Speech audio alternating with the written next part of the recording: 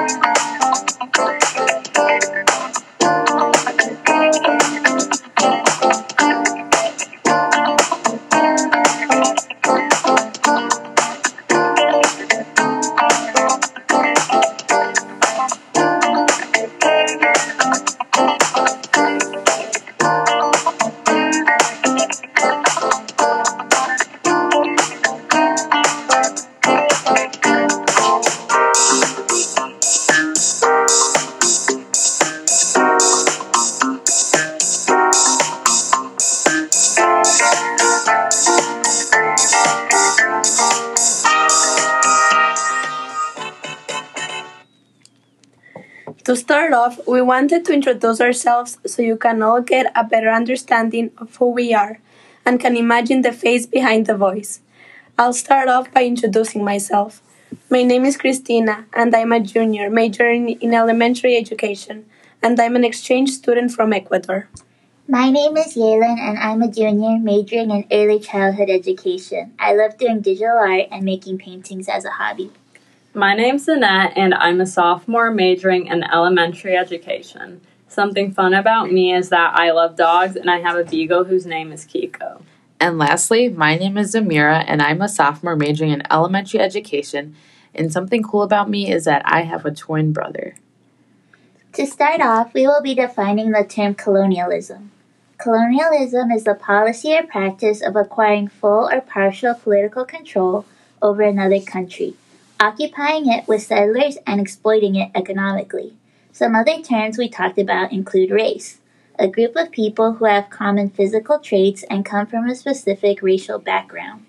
Ethnicity, a state of belonging to a group with common nationality. And culture, customs, art, tradition of a particular people. In this podcast, we will be highlighting colonialism history, colonialism in education, and colonialism in regards to language loss, translanguaging, and code switching. Going off what Annette said, we will be starting with the history of colonialism and colonialism in education. So what is it? Colonialism, as stated earlier, is a practice of acquiring full or partial political control over another country. In a U.S. context, it's historically marked by European settlement in the Americas. The U.S. political system has used colonialism to maintain structures that are upholding subordination, racial hierarchy, slavery, genocide, and white supremacy. A colonial tactic used within the education system is a divorce of language, used within the home and community from the space of school, promoting the idea of English superiority. So who is affected? Colonialism within the education system in schools has perpetually had a largely negative impact on minority populations. Indian boarding schools were created to erase a native child's cultural identity, to better assimilate them into American society. Boys had their heads shaved, their native tongues forbidden and forgotten, spiritual practices demonized, and many were forced into being Christianized. Black children were barred from receiving a formal education for decades. When they were later allowed to be educated, they were given deplorable learning environments and provided inadequate resources, creating academic setbacks that continued to affect the Black community. Latinx students were forced into deficit model programs that placed high emphasis on English as a golden mark, diminishing the value of Spanish and the student's cultural identity. Colonial models of education have greatly shaped language policies and standards that have normalized white supremacy within classrooms. Standardized English continues to be the dominant language in classrooms, resulting in students who speak Ebonics, improper English, and foreign languages to be punished. Students whose first language is not English are put in remedial classes. Special programs are held back, given detention for not complying to class rules, and more. Students who are not fully literate in standard English struggle with other subjects, such as math and history, because class material and texts are only offered in English. This causes disadvantaged minority and lower class students to fall behind their peers who are white and affluent, especially on standardized tests. Thanks, Yalen, for going through the history of colonialism and hinting on the effects of colonialism in education. It's Amira, and today Annette and I will be sharing more on colonial education and highlighting what we as future educators can do to erase the mistakes of the past and create an environment for our students in which everyone is welcomed. So let's start off with defining what colonial education is. So colonial education involves one nation or territory taking control of another nation or territory, either through the use of force or by Acquisition. Thank you. As a byproduct of colonization, the colonizing nation implements its own form of schooling within their colonies. Thanks, Annette. What also can be understood is that colonizing countries realize that they gain strength not only through physical control, but through mental control too. This mental control is often stemmed from controlling how students are taught and what they are learning in our classroom. It has been understood that students who were affected a long time ago strictly from colonial education entered a condition known as hybridity. Hybridity is this understanding in which students who were struck in the colonial education era have struggled with their identities and their identities are created out of multiple cultural forms and practices. After taking a closer look at colonial education and its issues, it has become clear to me that my personal biggest issue as a future educator with these practices include that these disgusting practices is that it can affect each student individually and can destroy completely their sense of self-confidence.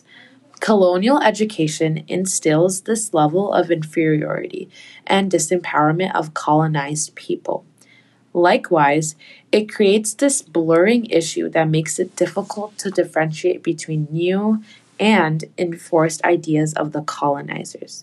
So, you might be thinking, what as future educators can we do to ensure this doesn't continue on in our classrooms? For starters, we can be vocal to our students and community about our feelings of these disgusting practices.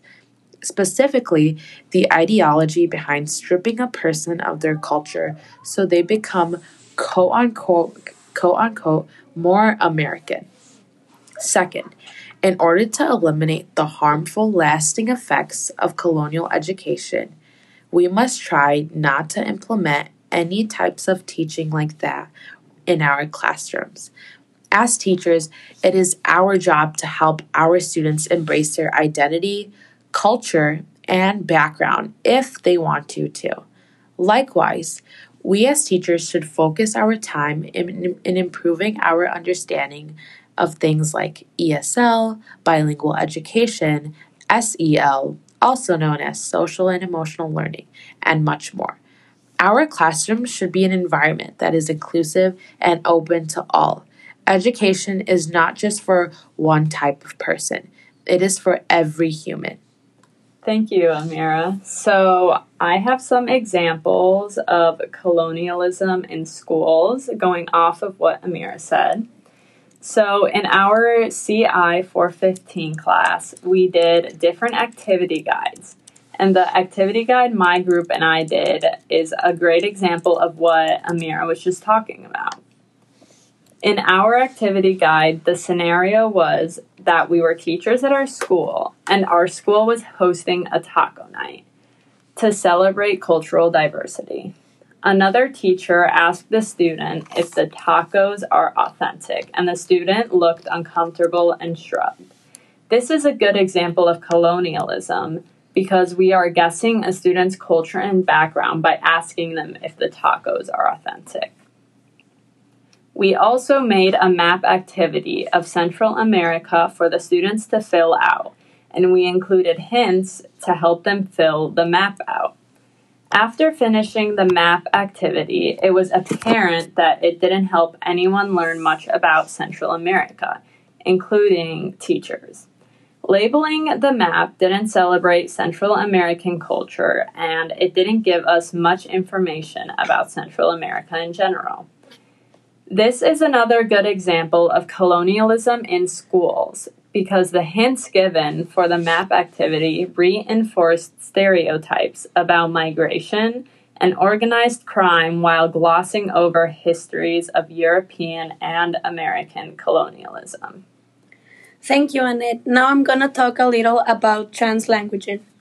We often hear the term translanguaging in relation to bilingual education, but it can be hard to understand what it truly means, how it differs from code switching, and how it relates to bilingual students.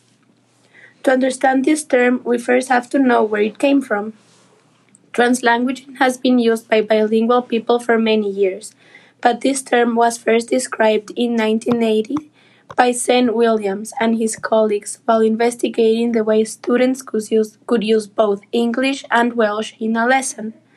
They used the term translanguaging to describe the ability students had to listening or receiving information in one language and then writing or speaking about that information in another language. This term is now used to describe the way bilingual people use different linguistic features from different languages to make communication effective. Translanguaging differs from code switching because it just focuses on maximizing communicative potential instead of the code or the language that is being used. So, how has translanguaging impacted bilingual education? Bilingual education started with a two solitudes approach, where the language a student spoke were kept completely separate. One was used in the classroom and one was used at home or in the community. Oftentimes, students were punished and shamed for speaking a language other than English at school. But now, translanguaging pedagogy recognizes that all forms of communication shared by the students and the teacher are important and useful. Translanguaging in the classroom helps students maximize their communication, which helps them grasp concepts, make connections, and relate to their peers. How can translanguaging be used in the classroom? First, we have to recognize that using a language perfectly is not always the best way to help students learn. There are times when we need to focus on a student's ability to speak or write the language, but a lot of the times what really matters is how a student thinks or interprets the concept learned in the classroom. By allowing students to use translanguaging in the classroom, we are encouraging them to create an organic and real connection with the subject. It is important to recognize that a translanguaging pedagogy can be used even if the teacher doesn't speak the languages that the students speak, as long as all languages are welcomed and encouraged. Besides translanguaging, another thing brought up in this week's theme in class was language loss. So, what is language loss? Language loss can occur on two primary levels. It may be on a personal or familial level, which is often the case with immigrant communities in the United States.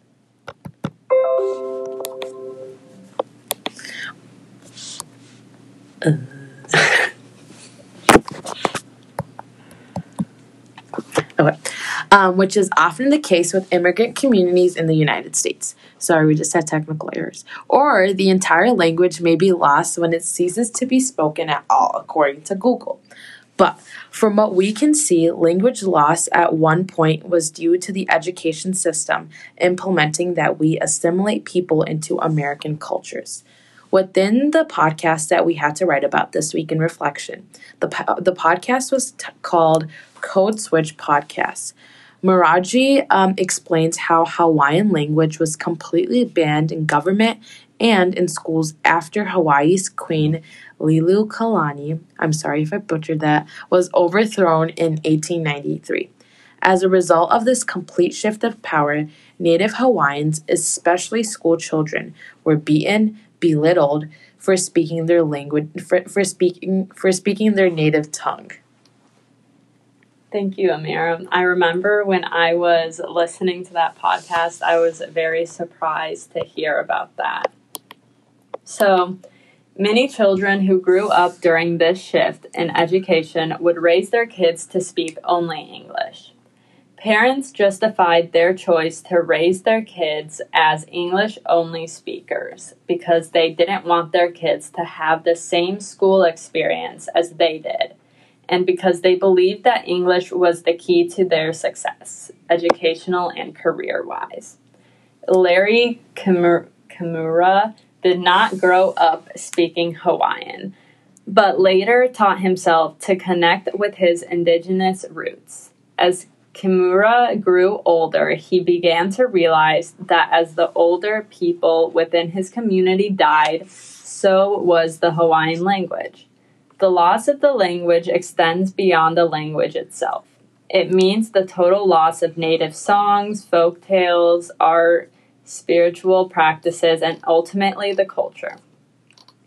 The sentiment of English being understood to be the most critical thing about being successful connects the podcast, the stolen education film, and the lecture. Students who were bilingual did not feel pride in being able to speak their native tongue.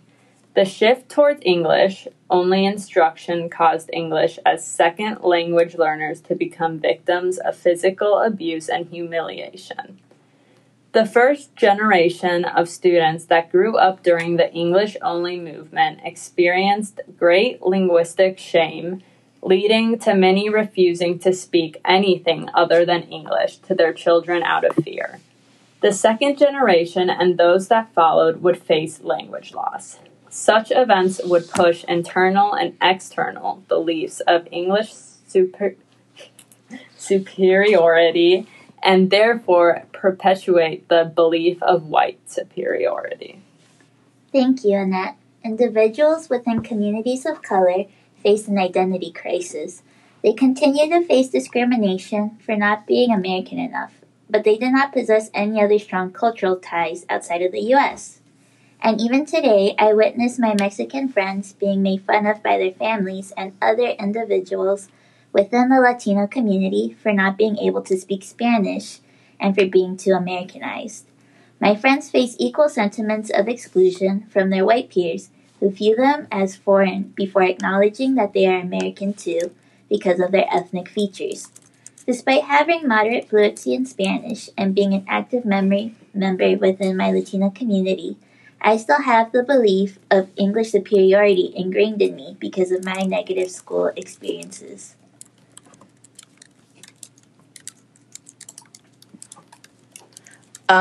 Christina, cue the music for a quick little break.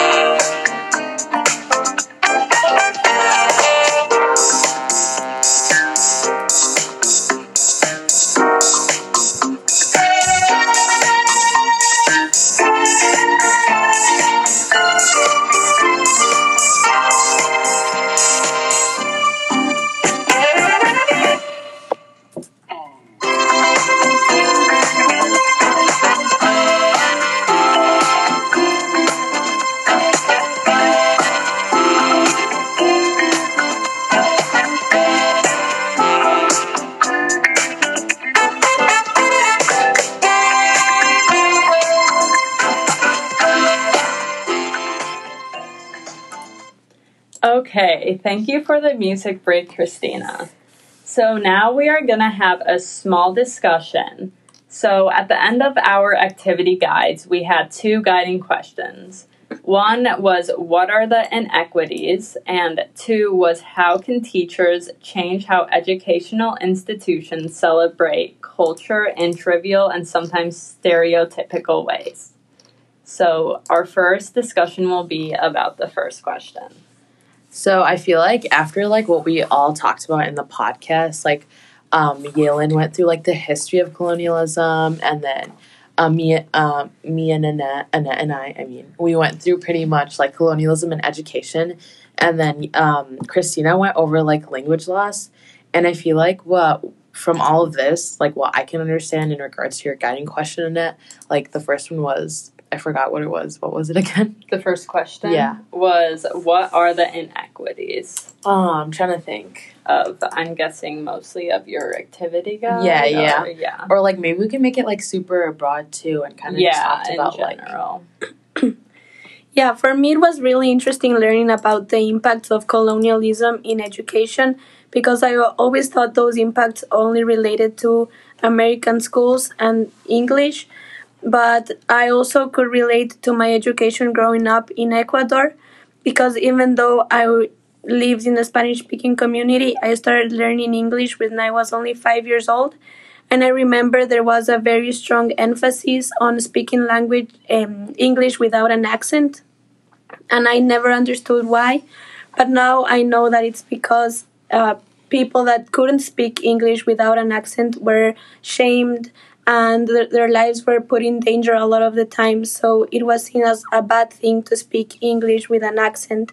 So that's why we had such a big emphasis on speaking English like the correct way. And that also impacted culture, because a lot of the times my friends and I were not longer interested in Ecuadorian music or Ecuadorian shows, because we were encouraged to consume American media as a way to improve our language. Yeah, that's kind of like a huge shocker to me, Christina, that you're talking about your experience, especially like living in Ecuador and everything.